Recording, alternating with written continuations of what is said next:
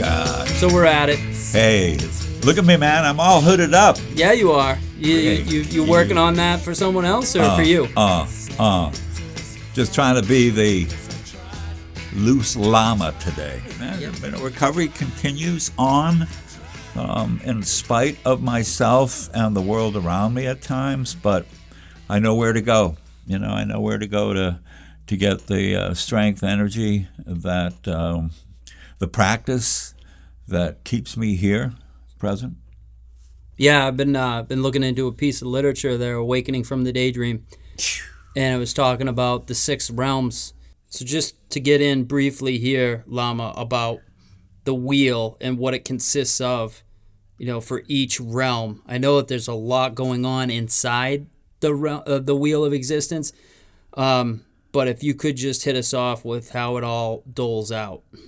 Well, the 12 links of dependent origination, the outer part of the wheel, and as you go toward the center, is the 6 realms, which is God, demigod, human, animal, hungry ghosts, and hell, the hell's realms.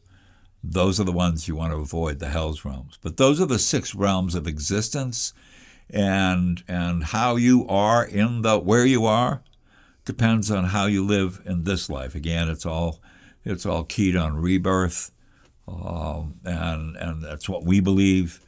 And actually, it's sort of funny. My kids, when I talked about rebirth when they were younger, they said I was going to be reborn as this mangy little Chihuahua-like dog in a native village with everybody chasing it with a knife and a fork.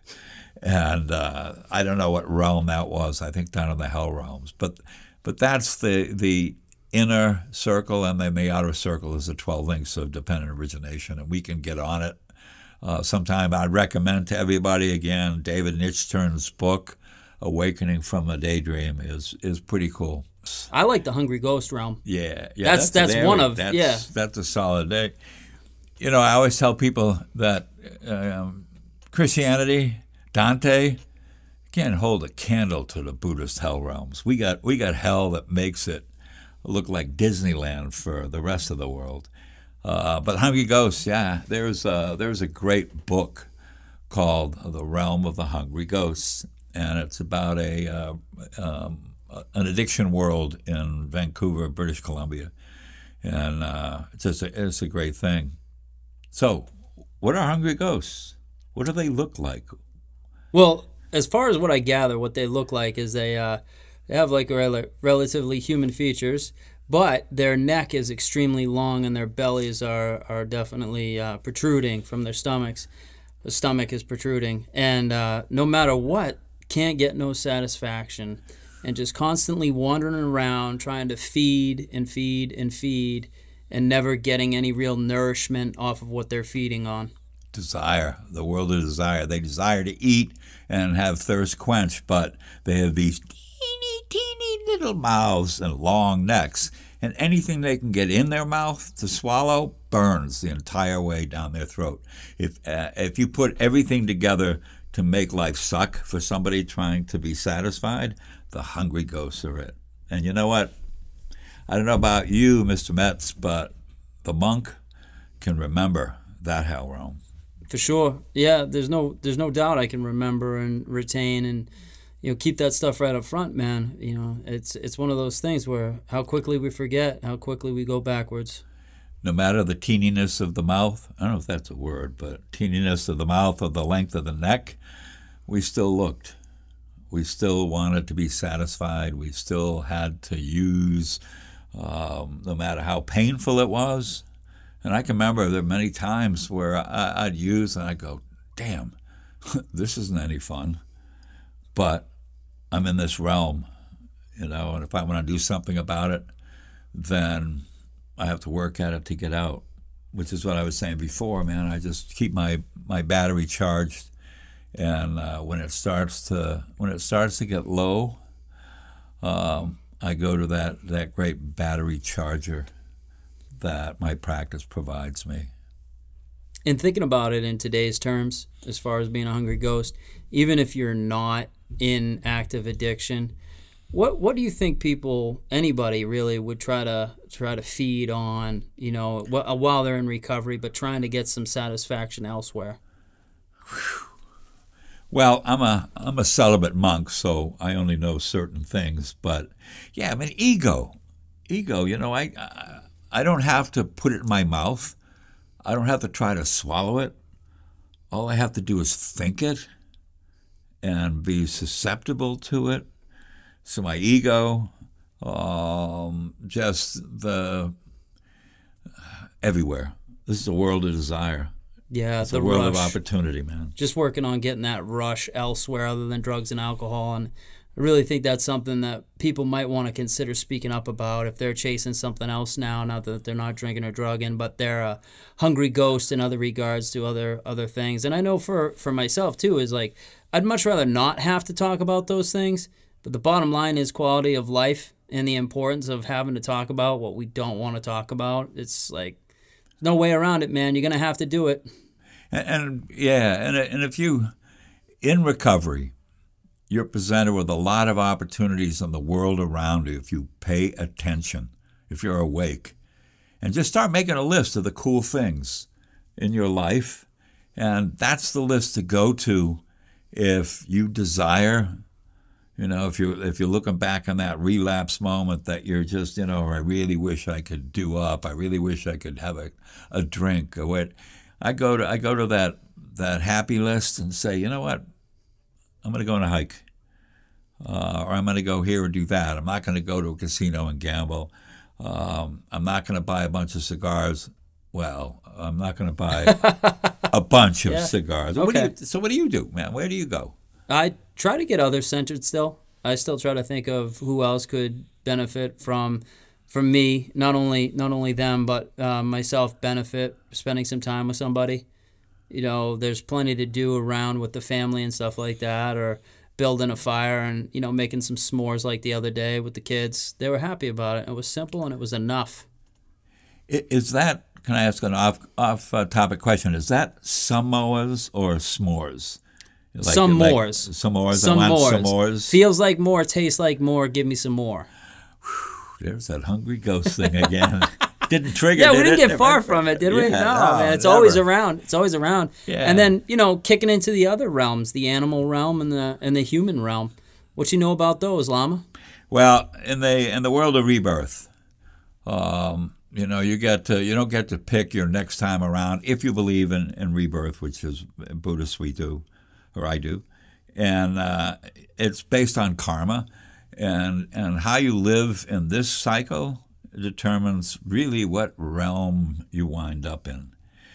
Everybody wants to go right to the top, of course. They want to be first. I want my fantasy football team to be, what am I talking about fantasy football for? That's you.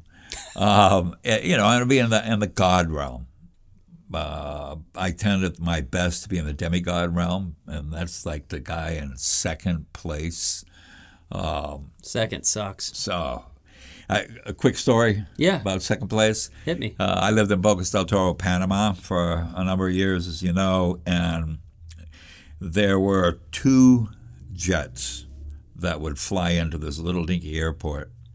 One was Jimmy Buffett's, and the other belonged to, ready for this? The second richest man in Argentina. Can you imagine what it's like to be the second richest man in Argentina? He found out Buffett's jet was bigger. When he came back, he had a bigger jet than Buffett. But he was still the second richest man. So in the demigod realm, we can't be satisfied with being second. We want to be first. And I know you're not that way. I've watched you play sports. I know you're going to do volleyball, and as soon as we wrap this one up today, and I know that the winning is not important to you. It's the competition, right? It's the competition. It's that drive to really want to win at something and do well. And I think that has its proper place. Just like second biggest jet. That's pretty good. I think I would settle for that. But I was listening the other day to some talk radio, and I believe it was some famous person that was on talking about the relationships with their children and how they have problems with the relationships with their young ones because their house was so big that they didn't even really connect with one another. That like you have the biggest jet in the world, and yet you don't even have 5 good minutes to be close to that loved one because you got all the amenities you could ever ask for. So sometimes when we get what we thought we wanted, man, that's a whole different story. And I don't necessarily have a large house, but the house that I live in has got a lot of love in it. Hey, I've been there. I know it. Yeah. Yeah, it's never. My 6 Plus is not the iPhone I want now. It was the iPhone I wanted before, and that's that hungry ghost realm that we just never satisfied, and maybe sometimes we are, but we always have another expectation. That I'm satisfied with what I have. I'm satisfied. I really am satisfied with my life. But I have a Mercedes in mind that someday I would drive. It's the way it works. You know that. Yeah. Yep. There's no way around it. And it's interesting to notice the state that we're in from time to time when certain days or environments roll around to us. And certain times of those days where we find ourselves in all 6 of those realms at different times. There's a great analogy about eating a bowl of ice cream, and what a great book that's been so far. And do you remember the author's name? David Nichtern, Awakening from the Daydream, and it's a current dissertation on the Wheel of Experience, which is the entire universe and life and existence for Buddhists. And David was one of the original students of my guru, Chogyam Trungpa Rinpoche, and was the principal student for a while, and now he's the head of, no plug here, but Shambhala International. He's like the primary teacher, but he gets it, and he knows what it's about. So I'm glad you this is sort of like monk training for you. Yeah. It's that spiritual path, man, and wanting to continue to grow. I know that standing still is not a good idea. At least it's harder to hit a moving target. Ooh, yeah.